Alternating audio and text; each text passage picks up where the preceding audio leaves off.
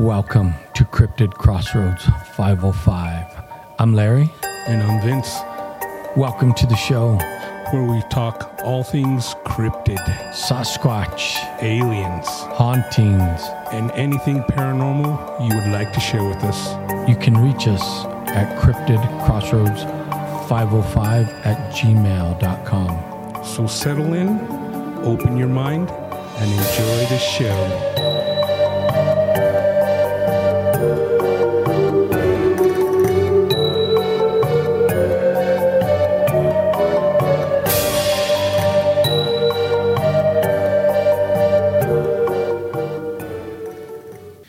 Hey, welcome back to Cryptid Crossroads 505. We're here doing it once again for you. Vince, give me a shout out. Hey everybody, welcome back to the CCR 505 studios Right. here in windy New Mexico. That's right. We're surrounded by fires and wind. Yeah, it's unbearable. I was out of town. I just got back, and man, the wind, and there's some spots where on I-40 where the dust, I mean, it's you got to be careful, the visibility. Right. And if you have allergies, oh, man, this is the wrong time of year for you. Right. Now, we were talking about the fires just off mic, and up in the Jemez, it's still burning. Right. And we're just discussing, we can't go up there for a ride to see the damage because they have everything locked off, and like Bandelier National Monument, they evacuated everyone. Right. So we don't know the actual destruction yet. So we were wondering what happened to maybe the Squatch population. Are they even there? Did they move up north into Colorado? I don't know. Yeah, no, that's a good question. I mean, we know these creatures migrate, but when there's a forest fire, of course, they're like every other animal. Right. I think as soon as they smell the smoke, and not just, I think they could distinguish the smoke from a fire in the camp and a forest fire, just like most of the other animals, and they hightail it out of there. So Right. if we start getting a lot of Squatch sightings up in Colorado, we know that they boogied. If they see his hair was burned off. He looked like he had singed hair. Yeah. But I think they leave, like you said, real early because there's a lot of smoke, even if they're not close to the flames yet. Right. I'm sure there's smoke everywhere up there because the smoke worked its way down here. Oh, yeah. So, that forest is full of smoke. So, of course, they have lungs. They're going to be like, nope, this ain't the place for us. Right. But on that note, we are going to talk about the Sasquatch topic tonight once again because why? You know why. That's what we love to do. That's it. But before we do, we're going to give a toast to you, our faithful listeners. And tonight we're drinking monkey juice. Monkey juice. This is monkey juice. This is actually primate pheromones. That's right. So, to you, primate pheromone.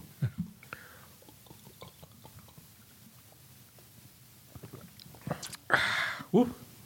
I mean, woo. Woo, woo. I just heard a Squatch whoop.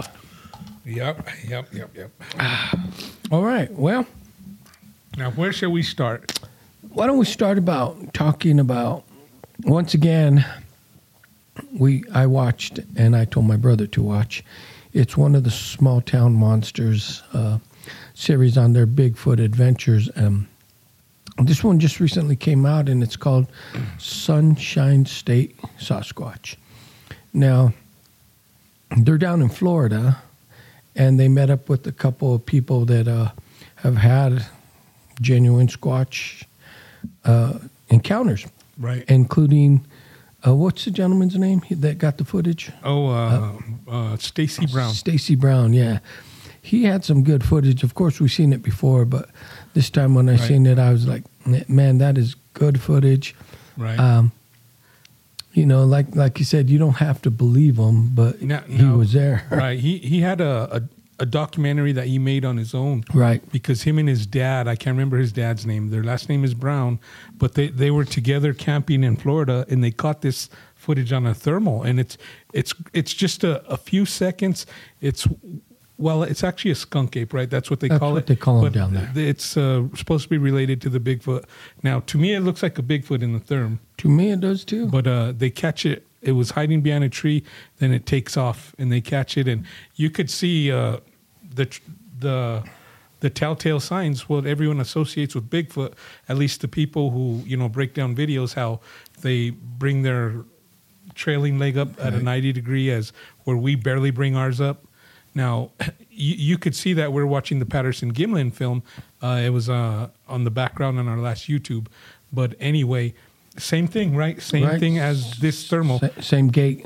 Yeah, Patty would lift her trailing leg up 90 degrees, very high, a very high step. Right. Now, I asked my brother, because I had thought about that. The other day I was walking at the park because I have what doctors call a bit of a weight problem.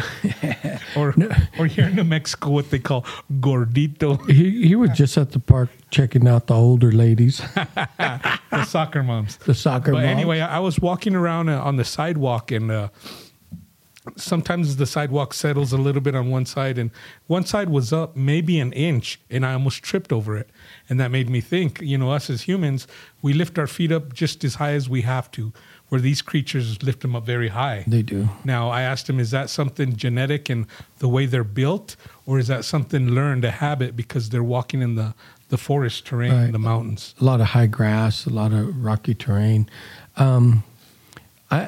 My thought is it's a learned trait, but then after, it's like humans, it's a learned trait, but after several generations and who, it just becomes genetically part of you.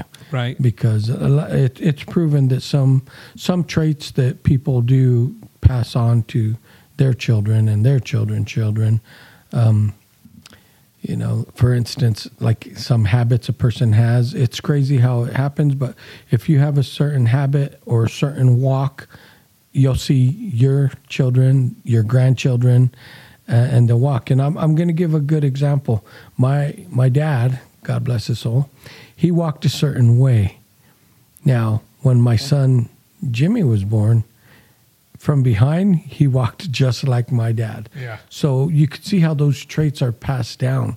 Was he taught to walk like my dad? No, it was genetic. Right. But you said after a while of doing something, it just becomes like imprinted. Right. It's imprinted in your DNA. Example, we were both in the Navy. Okay, Navy boot camp.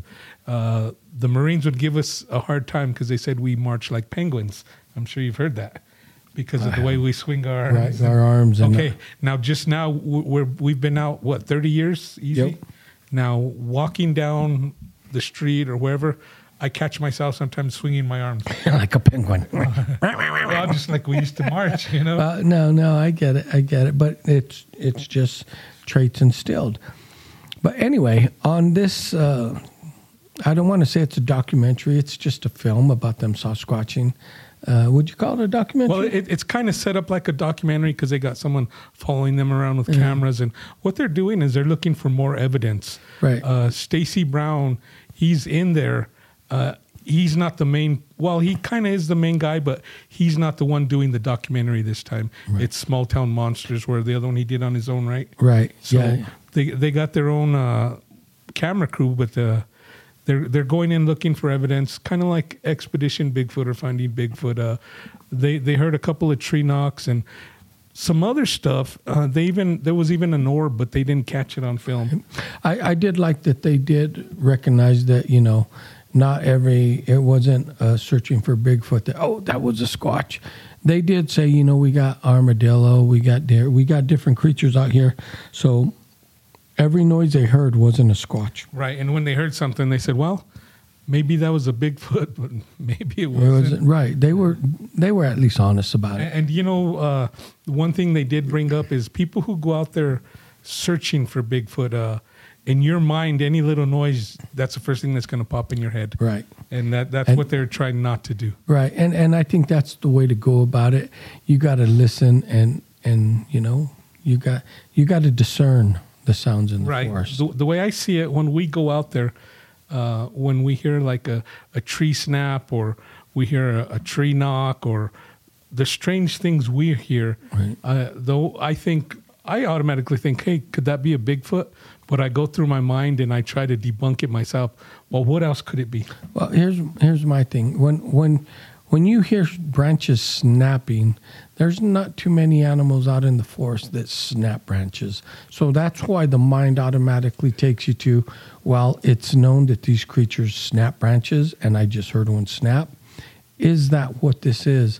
Bears don't snap branches. I mean, they might snap the lower ones when they're walking by, but right. We've seen right. 10 feet high. Well, you know, the lower ones when they're walking by aren't thick enough to make a popping sound that's going to... They're like twigs. It's not going to reverberate throughout the forest. Now, if you snap a big branch, it's going to give a pop, and especially if it's forceful, you know, because that's energy, inertia put in place, and it's going to pop, and you'll hear it throughout the forest. Right. At least not through the whole forest, but you'll hear it in the distance. Yeah. Right. Now, just as long as we're on the subject of tree snaps and stuff, they did bring up the question about a tree knock. Right. And they're like, how do they do that? Because every time you hear a tree knock, it sounds like they're using a Louisville slug or a nice solid piece of wood. And they brought up other options, like they say they maybe pop their lips or do how you do it with your finger. Right. They said Sasquatch could do that loud. And their theory was maybe they're not tree knocks, they're the lip popping. Right. Well, the one guy, how he said his friend learned how to do it. Right. And it wasn't a pop with your finger, it was a zap on the cheek. Right. And he said he did it, and it was loud like them. Yeah. So that makes me believe that's possible because, you know, these creatures are obviously bigger. They have a bigger cranium, bigger jawline. So if they were to pop it, it would echo louder. A bigger mouth cavity. Right. But my thing is the way that the tree knocks, even how they echo, I find it hard that a pop in your mouth is going to echo through the forest. Now, I will say this. I'm not an expert, but I'm not saying they don't do that. I'm sure they do. But when I had my experience, I heard them ripping the branches off the trees. Right. And then whack. So you could hear them shaking the trees, and you could hear them rip it off, and boom. And you know, I think that that's what they do. I think that they take a good solid tree branch and whap it. Because to me, it's basically using sonar, sound. Right. It's like, listen, this is where I'm at. Pow. And if you can't do it loud enough, you may be in a thick forest, and it's not going to get to right. the other and another thing to consider is if we try to mimic that, we pull a branch off a tree, the branch we're able to break off is going to be a lot smaller than what they break off. Of course, and that's been proven by people who have tried it. Here's one thing that caught my attention when they were talking about it.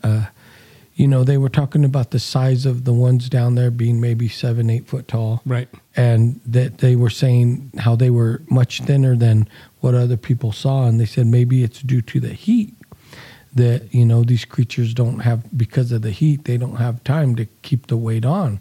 Because, of course, in the heat, you don't eat as much. You'll drink more fluids, but you won't eat as much food as to the ones in the higher elevations where it's cooler. Right. And they also brought up the point, the ones in the higher elevations, maybe they're like bears. They pack on the winter pounds. Right. No, they don't have to do that down there because it's warm all year. Right. And they did say that. And of course they said, you know, their theory is the ones in the higher elevations where it's colder, they're bigger for a reason than these ones down here in the warmer.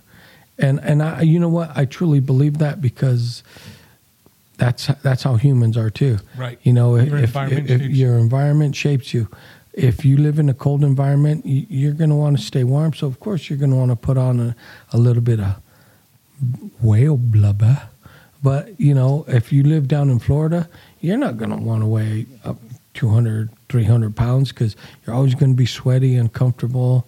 So, and I know growing up when I was in the summer, I didn't eat as much because it was just too hot. I didn't feel like eating, but I drank a lot. Those were the days when we were growing up. We didn't even have a swamp cooler. Right. We didn't have air conditioning in the car. No, so you know we weren't a rich family. So if you want to donate to us, we'll set up a GoFundMe account. Actually, we were opposite of a rich family. We were, but you know, times have changed. For many years, I got his pants, and he got my older brother's pants. That's right, and we got whatever tennies we could get. And it's funny, we don't hand me down anymore because we all wear the same size now.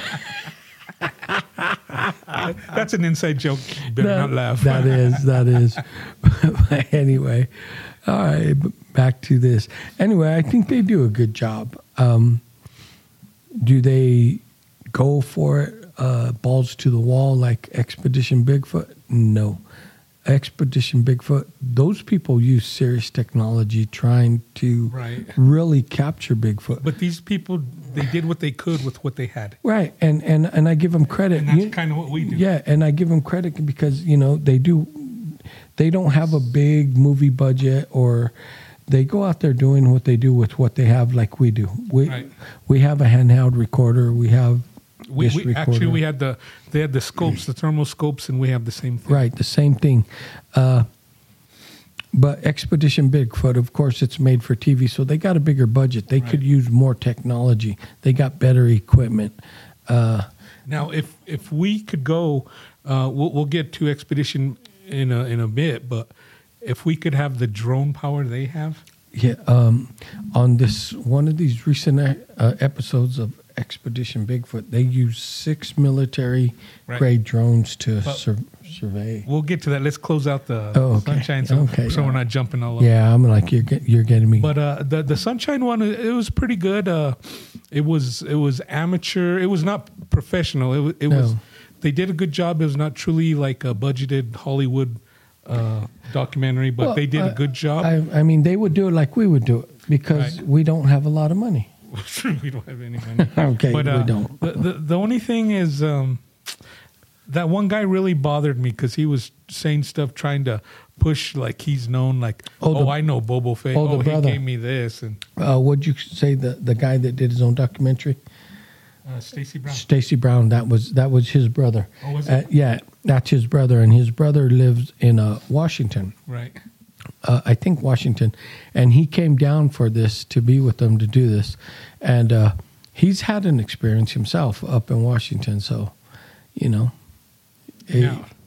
but he did kind of push the I know Bobo Fett, and truthfully, who cares? Right. I mean, I used to like finding Bigfoot because that's all we had, and look, but that it's strictly entertainment. It is. So on that note, I'm not trying to hound on the guy, but. He was pushing his own agenda, but do you know Harry and the Hendersons? Right. You'll impress me then. I know that guy from Boggy Creek. That's right. Anyway, let's move on to Expedition Bigfoot. Expedition, that's one of our favorite shows. That's actually our new favorite show. It is. They're into season 3, and they're winding it up because I think there's maybe 1 or 2 episodes left. But this season has been by far the best season with the best evidence. Right. Now, what was the last episode? Was it 6 or 7? It was 7.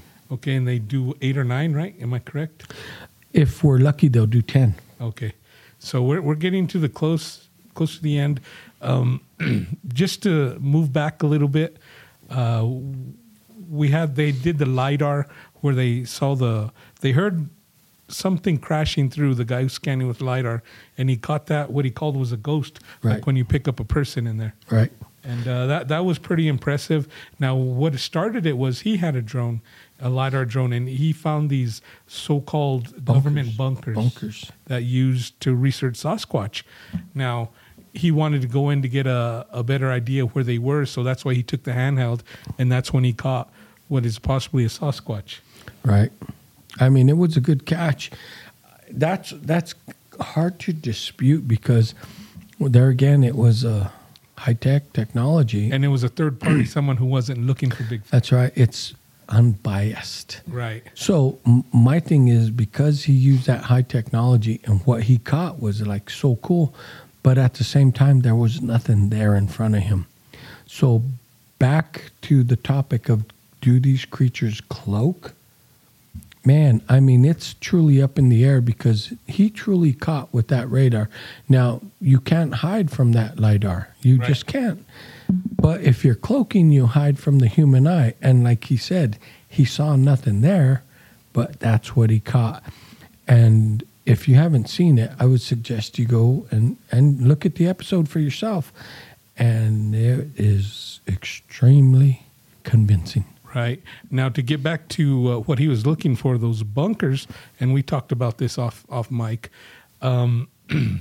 Maria said, they're foundations for structures that are no longer here. But the witness clearly said they were underground bunkers. He did. And they even found an entrance. They said it may have been an entrance that was sealed off. Yeah, but they also found pipe venting and whatnot. So seriously, my theory is, and anyone could take it how it is, that, the government's like, oh, now we've been watching you, because look at previous episodes where the black helicopters were over them. They probably came down and said, we're going to allow you to keep filming, but you stay away from these bunkers. That's how the government works. And so that's why they found that big culvert and walked down. That's right. And you know how we know that's how the government works? Because we used to work for the government. Right. And that's exactly how they would do it. We still might work for the government. That's right. They would tell us, you go over there and tell them son of guns to stay away from our property. If they want to keep doing their business down here, we'll let them do it, but they got to keep silent. Yeah. That's exactly. And that's what I was so disappointed, because they found the concrete slabs. Right. I wanted to know what was in there. Right. But we know if it's government, even antiquated research facilities, they're not going to let you in. Right. Because I'm actually surprised they got that close. Right, because maybe they left an alien body down there. Okay, now just real quick off subject, where we come from, there's an army base outside of town, and they have bunkers. It's called Fort Wingate Army Depot. You could see them on the side of the road. They just look like bumps because they're covered. Yeah, they are. A lot of them have been uncovered. Have you noticed that? They're ammunition bunkers. Right. Yes. Now, when we were growing up, they're getting rid of that old ammunition. So every day, like clockwork, there's an explosion. Huh? Like clockwork. Now, I heard they're still getting rid of ammunition, so that makes me think how much was out there. Oh, they stored. But there's bunkers that are uncovered now, but there's still so many. They go back into the Zuni Mountains, and they're covered still. So, if you could just think about the budget the U.S. government spends on the military. Those bunkers that we have right outside our hometown, that's just a pinch of their budget, and we're looking at hundreds of bunkers. I would say more than that, because they go back into the mountains. They go far back, and they're all underground. And I personally know a person that was hired when they were doing the demo, and this person got a good payout for the government because they were decommissioning. They call it decommissioning the ammunition because it's outdated, and they got to explode it because you can't bury it because it's live explosives. Right. You got to detonate it, and it went wrong, and the detonation it screwed her up pretty bad. She was there, it detonated, and she's lucky to be alive, let's say that. But they paid her out well, and she did what she did. But there's tons of that ammunition still there because when those bunkers were built during World War II and even after during the Cold War, America arms ourselves to the teeth. You all know that. Well, some of them don't know that. Well, we do. Yeah, but to get back to Expedition Bigfoot, I was kind of upset that they didn't research or look into those more, the bunkers.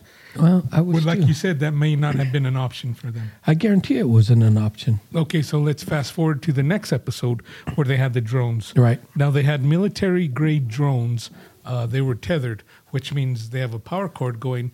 They had 6 of them? Yeah, 6 of them. And around the lake. As long as they're tethered, they could stay up in the air indefinite because they have a constant source of power. Right. Now, what was cool, I thought, is they could detach from the tether and go. And then that's when their battery is limited to 45 minutes. Right, 45 minutes. So just like your drone. They could. I wish mine had thermal like theirs. I know. We're gonna have to duct tape my thermal. But anyway, they had some.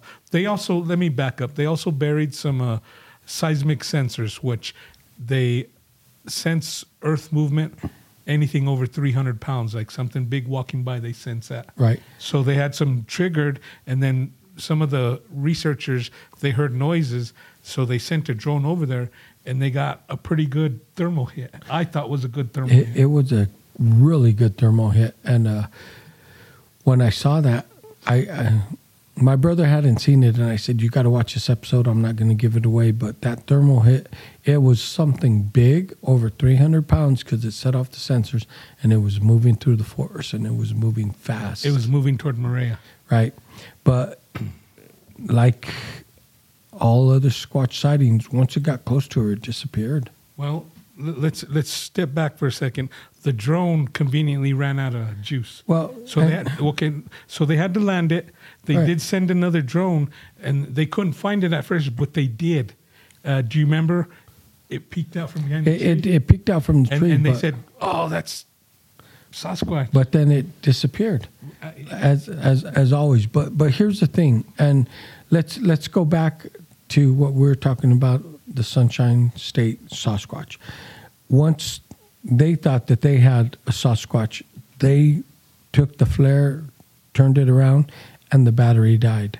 Right. For some reason, if there's a Squatch in your sight, and I don't know why or what reason, but it seems like the batteries of all electronic equipment die. And I started thinking about that. I'm like, it's kind of the same thing if you're in a haunted place, a paranormal place, and you're in there and there's a spirit, and you're looking for the spirit, and you know it's haunted because it's giving you activity. But once you get up close to it, all your electronics get drained, right? Because they say those spirits suck the energy to draw from it. Yeah. So that made me think, wow, we know that these creatures could possibly be bone and blood. Why do they draw bone and blood? Yeah. So, I mean, they're not spirit. But that's the theory. People say they are because in the Sunshine they saw the orb, and that's right before their equipment got drained. Let me clarify my brother's dirty mind. He heard bone. But seriously, I mean, we know they're flesh and blood creatures, bone and blood, and but yet they're able to drain electronics. That, to me, that's something crazy. Right, but another thing we're talking about the drones was they lost that one, right? Right. They were tracking. Now we'll have to go back a couple of seasons on Expedition Bigfoot. Do you remember when he was filming from on top of a hill? Yeah. And it was stalking the elk. Yeah. The elk saw him, so he ducked down and left. Right. Once he ducked down in that canopy, you couldn't see him. No, of course.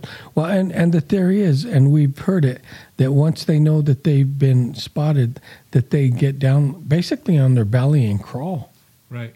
And is that true? I don't know. But this one left once the elk spotted them because he lost the element of surprise. Of course. But truly, if they're as fast as they say they are and as powerful, element of surprise is nothing. They'll catch that elk. Especially if they have another one waiting down there. Exactly. And we've heard from stories like rangers that have said, I've watched them hunt, I've seen it. One chased it out, the other one came out of nowhere and snapped its neck. Right. Yeah, I've heard so you know, it's all dependent on how you look at it. Right, and we just don't know enough. That's We why don't. I laugh at these so-called Bigfoot experts that are called to speak at conferences and stuff. And I'm like, what makes you an expert? What gives you more knowledge than us? My thing is, there is no expert out there. You know why? Jane Goodall, she's an expert in primate behavior because she lived with them. She lived among them. She was one of them. So therefore, she's an expert. She could tell you their behaviors, what they eat, where they poop, how they do, when they wake up, when they go to bed, because she became one of them. Right, and they even learned about their hunting techniques that no one knew about. That's right. Other than that, if you have not done what Jane Goodall has done with you're not an expert. You're like me and my brother. You all theorize. Theory, yeah. It's all theory because we don't know. It's theory, but that's what I say. What makes them an expert? Because we've had as much, if not more, activity than a lot of people. Right. A lot of these. Than your average squatcher. Right. But it might be due to we kind of smell like squatches. Wait, should we shower more than twice a year? I use that Dr. Squatch soap. Oh, that's what it is. Okay. Hey, and if you heard that, that's a free plug. Send us some soap. That's right. That's right. Onda. We need it. No, it was a tuk lunda lana. Okay, now real quick, jump into the next episode, the final one. Not the final, but the latest. Right. They left the area they're in because it kind of went cold. It did. And they attributed that to the Sasquatch being, I guess, following the game or whatever. Right. Nomadic, I don't know, whatever you want to call it, just like most animals do. So they had a couple of days with no activity. So they got a tip about another property. Was it in Washington? Washington. Or Northern California? It was Northern California.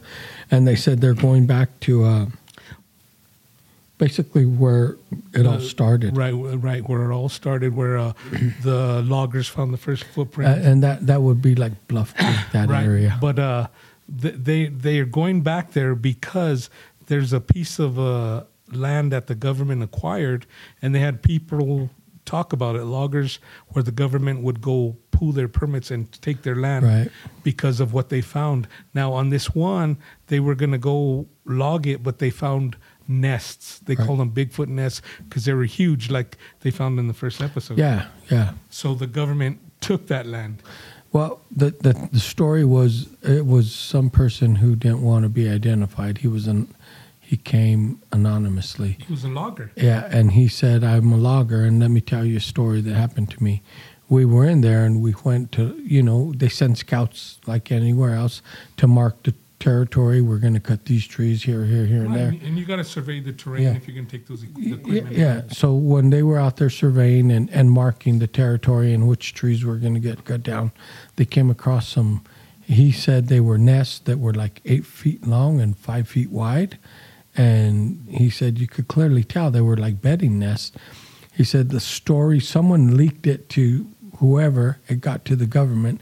He said, and within a short period of time, the government came and said, we're pulling your permit, and they bought the land. He said the government's taking the land back.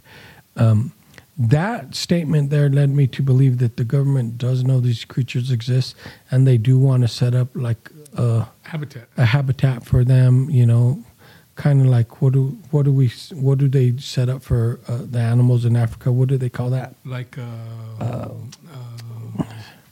y'all know what we're talking about. I'm like Joe Biden right now. A refuge. Yeah, a refuge. Yeah, you know that where thing. they're protected. Okay, so, now, yeah. See, that's what I thought too. Yeah. So they're going to investigate the adjacent piece of property. That's right. So because their theory is, although the government retracted their permit and took hold of all this now, which is government land, which is held in trust for the American people, those creatures don't stand still. So they're thinking, they'll move out, and they will. I mean, you can't put a collar on them like a dog and say, you stay here. Or a mountain lion, you can't put a radio on. No. I'd like, if someone has put a radio on them, I want to talk. Right. Now, this brings me to my point that we've talked time and time again. So on this new episode, they're talking about setting up a base camp in the adjacent property. Right. And actually, they got a bigger property than what the government took. Now, what they want to do, their theory is they're going to set up base camp right in the center, and they want to get the Sasquatch used to them habituation site. And that's what I've been telling him about where we go. Maybe they're getting habituated. That's why they always come around. We hear them. We smell them. I don't understand why you want me to sit out by the fire naked, though. Well, that's for a side project. But anyway, no. But that's what that's been my theory this whole time. And I told them they get used to you. That's why they come around, and that's why we have some freaky. And you know what? I believe that more and more now, especially after listening to Jane Goodall's interview about why she thinks Sasquatches are real and they do exist, because she said we searched for the mountain gorilla and the chimpanzee for how many years, even the panda for years and years and years. They were just a myth. Right. But once we found them, no one could habitat with them. But once she got up to where they did habitat, she just became part of them. She at first was an outcast, staying in the outline, but she was there all the time, living there. And they eventually noticed her, and she didn't move. She didn't give. And they eventually brought her in. Right. And now, before they did that, I would imagine she had some scary moments. no, and she did say she did. She was bluff charged. She was threatened. She was probably even beat a time or two, but she didn't give in. I give Jane Goodall, good God, I give her credit, because that woman had bigger balls than most men. How about all men? Right. She was definitely a pioneer in her field. She was. And she did it. It was. And she kind of basically said in her interview that if you want to find out what these creatures are about, that's what you got to do. Right. You got to find out where they habitat, and you got to hang out. But I just love the way somebody with so much knowledge in the primate field, Right. she said, yeah, it's absolutely possible. No, Where she we have did. so many naysayers. She don't care about the naysayers. She's like, look at the gorilla, but yet I lived among them. Right. So Now, are we going to be the first two to live amongst them? probably not, because And see, this is different, though. For one, I believe the Sasquatch are probably more aggressive. I believe they cover a lot more terrain than a mountain gorilla. well, here's my theory. I think because they are so territorial at sometimes, based on what we've heard, that if you stay there, they're eventually going to say, look, we don't want you here. We're raising young here. There's young here. You got to go. Because why? Because over the span of interaction with us humans, they've seen the carnage that we bring with the boomstick and whatnot. And we've probably killed some of their own. You know, you hear people, oh, I shot a Squatch, and that's probably true. Right. And they know it, so they don't want nothing to do with us. And they pass down, I'm sure if they're this intelligent, they pass down stories of where the boomstick has taken one of them. Right. Because I've never been hunting, but just stories and what I've been taught, I know how dangerous bears are. I know how dangerous mountain lions are. Right? No. So I think that it would be hard for us to habituate them because they're not chimpanzees. Habitch. Did I say that? Maybe. Maybe. Okay. But yeah, no, it would definitely be a different game. Right. It would. And I don't think that they're going to have it. I don't care. You would have to find someone who's truly committed and willing to pay the ultimate price, because you don't know how they're... Something that smart is... Right. I think you would have to have a person that is truly... have you ever seen the series Naked and Afraid? Yep. I think you'd have to have someone go in there like that. I've been waiting. I'm ready. And they would truly know that this person is bare, no weapons, because I'm sure these creatures, they know they have to know the weapons that we carry, because... Right. They've seen it. They've seen distance, it. Yeah. And you'd have to go in there and you'd have to dedicate your whole life, but you better be a survivalist, because you're going to have to live off the land like that. Like they do, because if you can't live off the land like they do, they're not going to accept you. Right. They're going to be like, mm-mm. But it would take so much commitment, and that brings me back to the Sunshine State video. Yep. Okay, now Stacy Brown, he said, I don't know why I'm just out here looking for Sasquatch. I come out here so much. I got a beautiful wife and kids at home, but I'm out here. Because it obsesses you. And you know that. We've both felt that call. We go out there every year, and, you know, I have my wife here, but I go up there where I'm called. Right. Yo, it'd be calling me, B. Yep, that's why I'm like Pee Wee Herman. I'm a loner. That's right. We're actually looking for Squatch brides. There you go. And if we could get that, we will be in. That's right. We'll bring you the definite proof. Anyway, we hope you enjoyed what we brought to you tonight. Yep, that's our little catch-up series on the stuff we've been watching. And you should check it out, too. If you're not following Expedition Bigfoot, you could go... They show... usually on Sundays, the whole season, right? Until the new episode. But if you have Discovery Plus, you could go back to all the other episodes. I'm just... and Discovery Plus, I'm not pushing anything here or there, but it's definitely worth getting. I'm just saying, for the price, get it. Yeah, because they have so much more than just the Discovery or the Bigfoot. They do. They Well, have they have a whole lot of other Bigfoot stuff. They have a lot of Bigfoot stuff on there, but if you're into the paranormal, they have everything you desire. Right. So check it out. Anyway, thanks for listening. And if you follow these shows, let us know what you think. Are we off track? What? Are we just crazy? Yeah, they know we're crazy. We go out to the forest in the middle of the night. Anyway, yeah, thanks for listening.